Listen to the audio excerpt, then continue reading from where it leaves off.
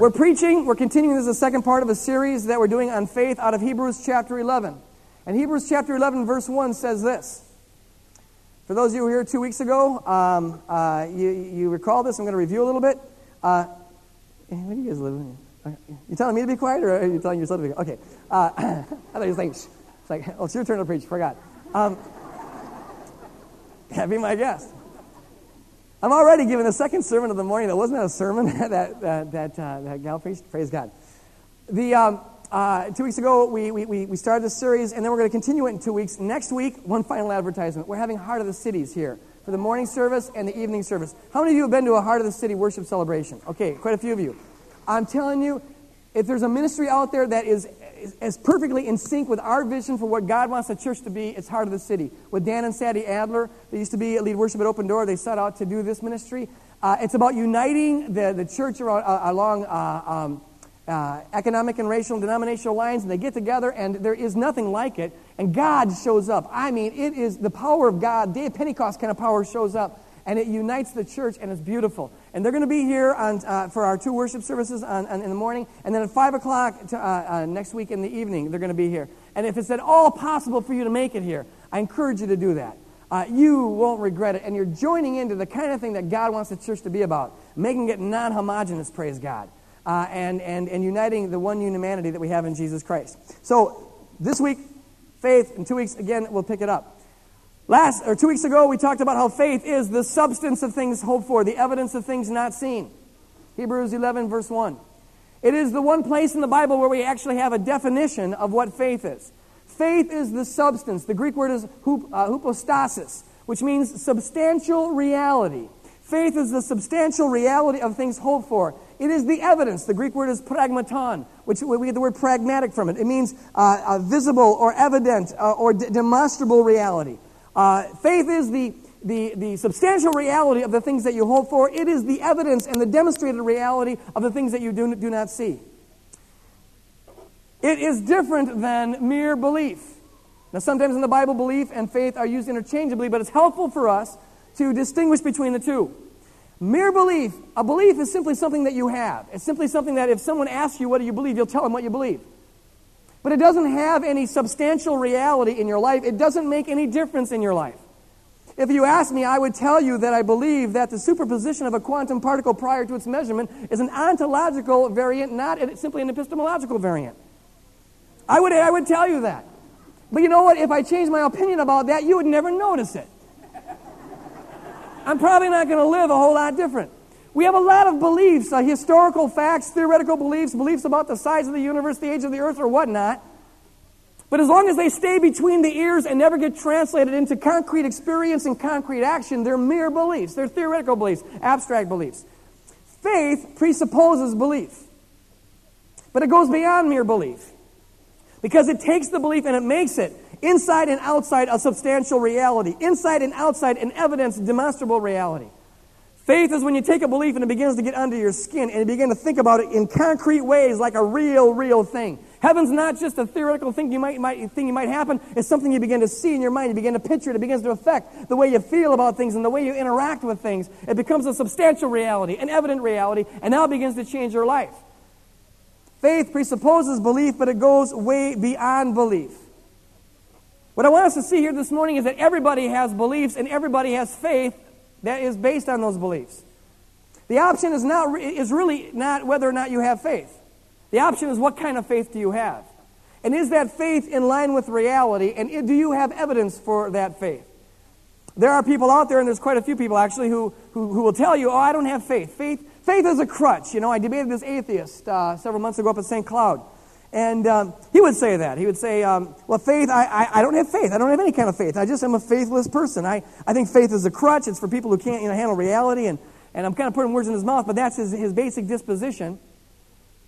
But see, the reality of the situation is this. Every belief that he denied presupposed a belief that he affirmed. And every faith that he denied presupposed a faith that he affirmed. When he says that he does not believe in God, what he's really saying is that he believes and has faith that the universe is godless. It's quite an act of faith there. You can't prove that, of course, can you? You're going beyond the evidence now, aren't you? But you're going to You're staking your life on the claim that the universe is godless. He doesn't believe that there's a creator, which means he thinks that time and chance can account for everything that you see around you. He doesn't believe that there's a designer, which means he does believe that the design is a matter of chance. That's an act of faith. He's going to, as when he thinks about the world and when he interacts with the world and when he interacts with people, he's going to do it in such a way that he will demonstrate his belief that everything is a matter of time and chance, without a purpose, without a meaning. There is no God, there is no creator, there is no final judgment, there is no absolute morality. He's going to live life that way. He may be wrong. It's an act of faith that he's taken. He's not faithless at all. He's full of faith. He's wagering everything on a hope that it turns out that there is no God. And if he's wrong, he'll wish he hadn't held that faith. And see, what I want us to see is this. He is the one, not believers in God, not people who have faith in God. He is the one who is believing against the evidence. At least that's what I would submit to you. Faith isn't it doesn't need to be a blind leap in the dark. Sometimes people portray it like that. Oh, I don't want to think, I just have faith. No, faith is better when you think about it. Faith is better when you look for evidence. Faith is better when you're looking for reasons. Faith is not a matter of believing something against the evidence. It's a matter of believing something, putting your trust in something, and transforming your life on the basis of something that you've got good reasons for belief. It is, I submit to you, the atheist who is believing against the evidence. He thinks he's believing on the basis of the evidence, but as a matter of fact, he's believing that there is no creator, but everything we know about matter would tell us that matter is not eternal. Well, where did the matter come from? Think about it. If matter can't be eternal, the second law of thermodynamics at least tells us that matter, which is simply reducible down to energy, it ends up running out. Well, if it can't be eternal, then how? And you can't get something from nothing, then how do we have matter? He's hoping, believing, putting his faith in the possibility, which is very remote on scientific terms, that the universe itself is eternal. But everything we know about matter would tell us that it's not eternal, so I feel very rational for believing that there's a non-material being who created the whole thing. What do you think? And he's believing that the whole thing is here. All the design that we see, the eyeball, the ear, the brain, all the design around us is here just by chance. It happened to evolve that way, yada, yada, yada, yada. But you wouldn't explain the design of my watch that way, would you? Why do you explain the design of my eye that way? Think about it. Design usually, if not always, presupposes that there's a designer. But this man is wagering eternity on the hope that it all happened by chance. Who's flying in the face of the evidence here? Everyone has faith.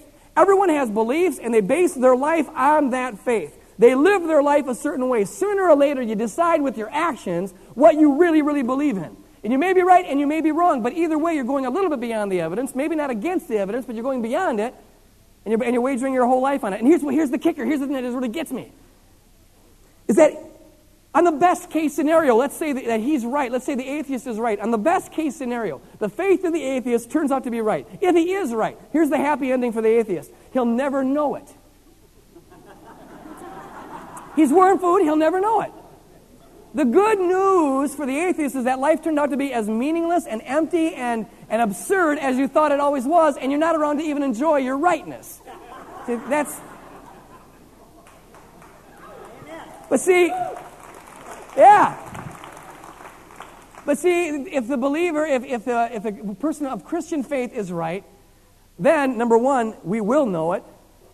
And number two, it will turn out that the atheist and all who have rejected Christ, all who haven't had faith in Christ, will end up having set themselves throughout eternity against the one who is life itself, joy itself, love itself, peace itself. In other words, hell. Everything that is antithetical to what you'd want, that's what they're going to be locked into. He will know it.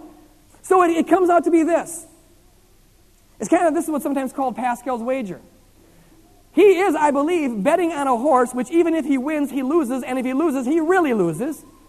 And I am betting on a horse, which even if I lose, I win, and if I win, I really win.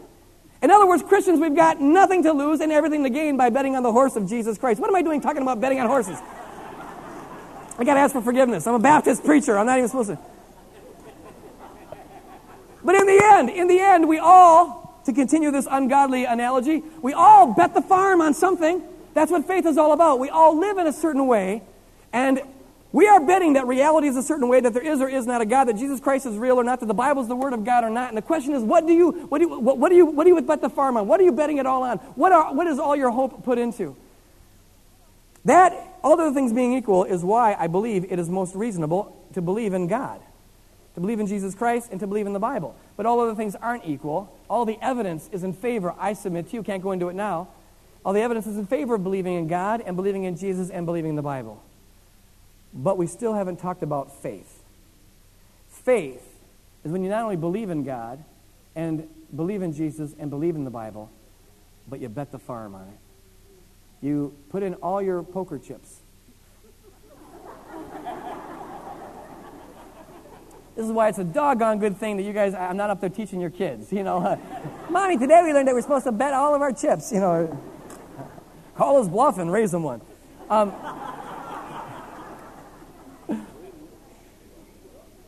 And the way that you bet the farm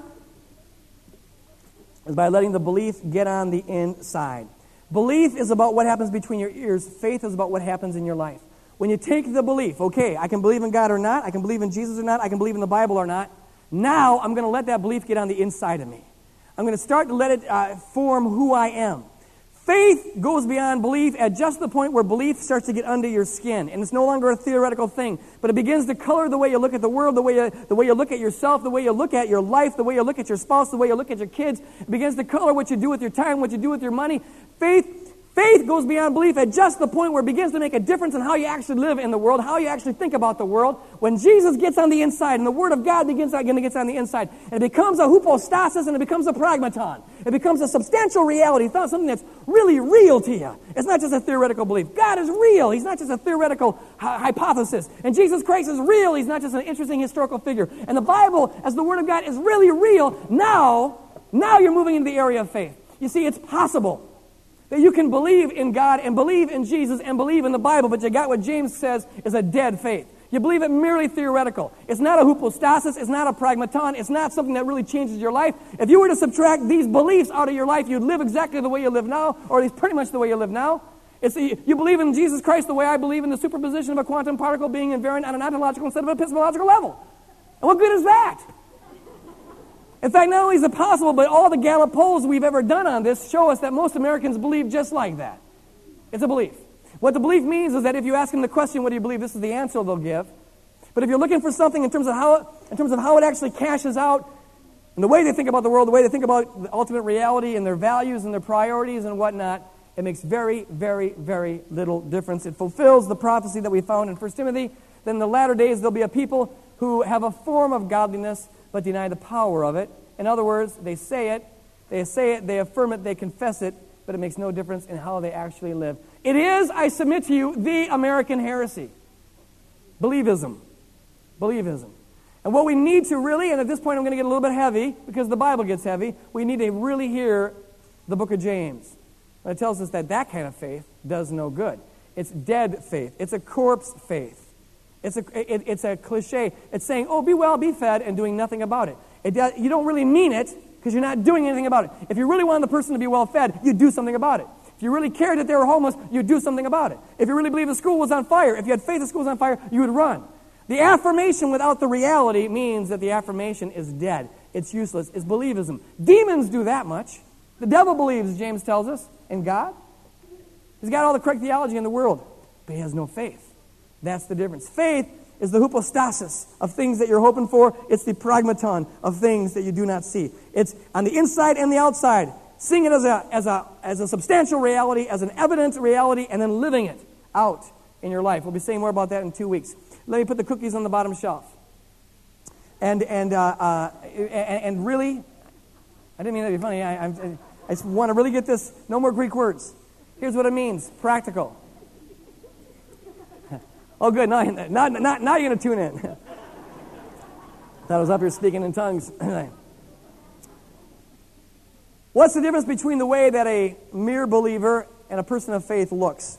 Or a mere believer and an atheist, on the one hand, and a person of faith on the other hand, because a mere believer who just holds it theoretically is a functional atheist, or at least mostly a functional atheist. They live as though, this is what they really have faith in, they live as though it were not true that God existed, that Jesus Christ was our highest priority, that the Bible is the Word of God, even though they affirm it. That's a mere believer. And let's ask the question, how does it look different between a mere believer and a person of faith, or an atheist and a person of faith? Take, for example, the issue of time. You can tell what is important, what a person really has faith in. What is a substantial reality? What do they think about concretely in their head? What moves them? What drives them? What transforms them? You can tell that by asking the question, where do they put their time? What do they invest their time in? Most precious commodity, we have a finite amount of it, and none of us know how much we have. So we tend to spend it on what we think is important. If a person believes that golf is important, they'll have time for golf. If a person believes that running is important, I used to love to run. I always found time to run. If I had to get out of bed at 4 in the morning to run, I would get out of bed at 4 in the morning to run. You make time for it because it's important to you. You think about it. I can picture myself out there. I picture the race. I picture myself training for the race. I picture myself winning the race. I want that. I picture myself if I didn't run, if I was out of condition, losing the race. I don't want that. That substantial reality gets me out of bed at 4 in the morning to go out and train. Granted, I was an idiot at the time. But still, the point, you get the point. I've since gotten normal, okay, and I've learned my lesson. Okay, whatever it is, if making money is important to you, you find time for it. If family is important, you find time for it. You just don't have time for the things that really aren't that important. So a mere believer or an atheist, they're functionally the same thing. What tends to be important is me, myself, my convenience, my comfort, my fun, my reputation, me. That's what the Bible calls flesh. So you make time for that. The majority of people, whether they are in the church or out of the church, spend most of their time on themselves. By most, I don't mean 51%, I mean 99%. They have time for that. They make time for that. The person of faith for whom the things of God is not theoretical, but they really are committed to it, they're invested in it, they're betting the farm, they ask the question, Lord, I have a finite amount of time. What's supposed to be most important is you and doing your work in the kingdom. What would you have me do with my time? How should I use my finite amount of time? How would you? And of course, He wants you to have some time on your own.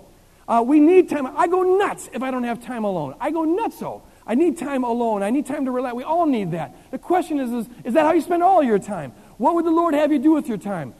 The person for whom the things of God are a substantial reality and an evidenced reality, and they really see the world in these terms, they find time for prayer because prayer is mandatory in Scripture. They find time for church because church is mandatory in Scripture. That's a very important thing. The book of Hebrews, chapter 13, says, don't forsake the assembling of yourselves together, as is the manner of some to do. That's a priority there. The mere believer or the atheist, they're functionally the same thing, if they are tired, they don't go. There's no commitment there. It's a matter of convenience if they go at all.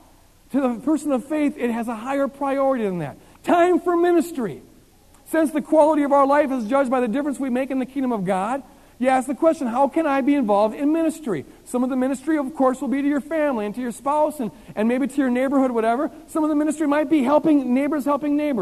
Getting involved, we're getting a lot of opportunities. There's no shortage of opportunities to go out there in the streets and begin to make a difference. Do you have time for it? Americans never have time, not the mere believers, not the atheists. A person of faith says, you know what, this is a priority, and I may have to sacrifice a little bit, but I got to make time. You know where a person's priority is, not by asking them, what do you think is the most important thing in life? Jesus. Okay, now let's watch and see if that's the answer that is a substantial reality. Is that a really? You want to say really? Is that really? Don't ask about, don't get it from their mouth, get it from their life.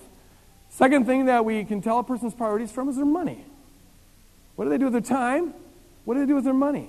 See, a mere believer and an atheist, they will spend their money like most Americans spend their money. 97 to 98% of everything we earn, we spend on ourselves. We have a standard of living that is 4.5 times the global average. We still spend 97 to 98% of our income on ourselves. But the average American gives less to charitable causes and to church than do people, the average person in second world countries, in developing countries. We're the fourth wealthiest nation, and yet in terms of our percentage of giving, we're down about halfway down the globe. Okay, what does that tell about us? What's important to us? Well, what's important to us is us. That's the American way. It's called the American dream. And you're systematically brainwashed to think that way with every commercial you see on TV, with every magazine that you read. The question is, will that define your faith or will God define your faith? What do you do with your money? Mere believer or atheist says, well, my money is mine. I earned it. I deserve it like my time. I'm Lord of my time and I'm Lord of my money. I will do with it what I want. And it makes me feel good to give some away, so I will give some away. The believer has got to ask a different question, and that is this. God, all time belongs to you, and all money belongs to you. How would you have me steward it? What would you have me to do? A new house comes up on the market. And you look at it and you think, well, that's a nice house. That'd give us more room, give us more space, all the things that'd be cool. We've always wanted a house like this right by the lake. And we can afford it. We worked it out. We can afford it. The mere Christian and the atheist says, therefore, I buy it. It's the American way. If you can afford it, you get it. The person of faith for whom the things of God, the will of God, the warfare that's going on around us, if that's real to you, you ask another question on top of that. You do ask those questions, but you ask another question on top of that, and that is this. God, is it your will that I get it? Is it your will that I get it? Or would you rather have me take the money that I could have used there and steward it in a different direction? Because when all is said and done, when eternity settles upon us, how nice a house you had, and whether you had a boat or whether you had a nice car or whatever, is not going to amount to a hill of beans. But what you invested in the kingdom of God, that's you're going to take with you forever in the kingdom of God. So the question is, God, what would you have me to do with this? Now, God is our Father, and He loves to bless us, so He might say, you know what, get the house. He does that. I want you to bless it. Go ahead. I changed water into wine. There's a lot of other things I could have done. It was a superfluous addition. Go ahead. But the Lord might say, well, actually the house was just there to get you to do a scrutiny on the fact that you actually have a lot more money available than you thought you did. You squeezed it out for the house. Now I've got a ministry I want you to invest in. Gotcha. You see, God does that sometimes. Be open to it. Is this real to you? When we talk about warfare, is that real, or is that just a theoretical thing? When we talk about God, when we talk about the presence of God, when we talk about ministry, when we talk about the kingdom of God, is that real to you, or is that just theoretical? What do you do with your time? What do you do with your money? The faith mindset we'll see as we go through Hebrews 11. In every instance, the quality of faith is judged by the sacrifice that leads a person to make.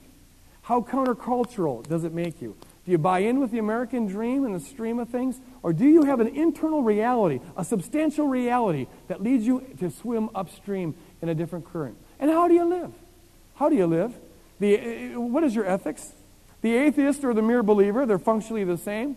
They do what they want to do it, when they want to, how they want to. Premarital sex feels so normal, and our culture certainly thinks it's okay, so you go for it, I believe in the Bible, but, I don't think I believe in that verse. It's the kind of thing. Or if you even get that far, you see. But see, the person for whom we are not playing church, the person for whom this is real. You'll struggle with your sexuality like you struggle with every other kind of sin, but there's a reality there. You want to please God. You want your life to conform to the will of God. And so instead of just asking, does it feel right? Does our culture agree with it? You ask the question, does God will it? Will this glorify God? Will this be, and the person of faith says, no, God is real to me, and God knows what is best, and the inspiration of the Bible is real to me, and this is how I want to live, and this forbids premarital sex, and therefore I don't care what the culture says, I don't care how good it might feel, I'm going to abstain from it. I will swim upstream on this one. And that's what proves that the faith is alive. And I'm not talking some perfection thing here, but I'm talking what direction are you going in? What's going on in your head, which leads to the question of what's going on in your life. And so it is with the way that we use our talk. Do we gossip or not? There should be a totally different answer that the person of faith gives than the person without faith. Do you love your neighbor? Even if your neighbor is utterly unlovable, the mere believer and the atheist, they love whoever's convenient to love. And whoever's not convenient to love, they don't love, because that's normal, right? Yeah, I hate that neighbor. It makes me sick. I can't stand it. But see, if this is real, if we're not playing church, if we're talking reality here, folks, we're in a war. The Lord tells us how to handle those things. And I read something about love your neighbor as yourself. Bless those who persecute you. Pray for those who seek to kill you. Love your enemies.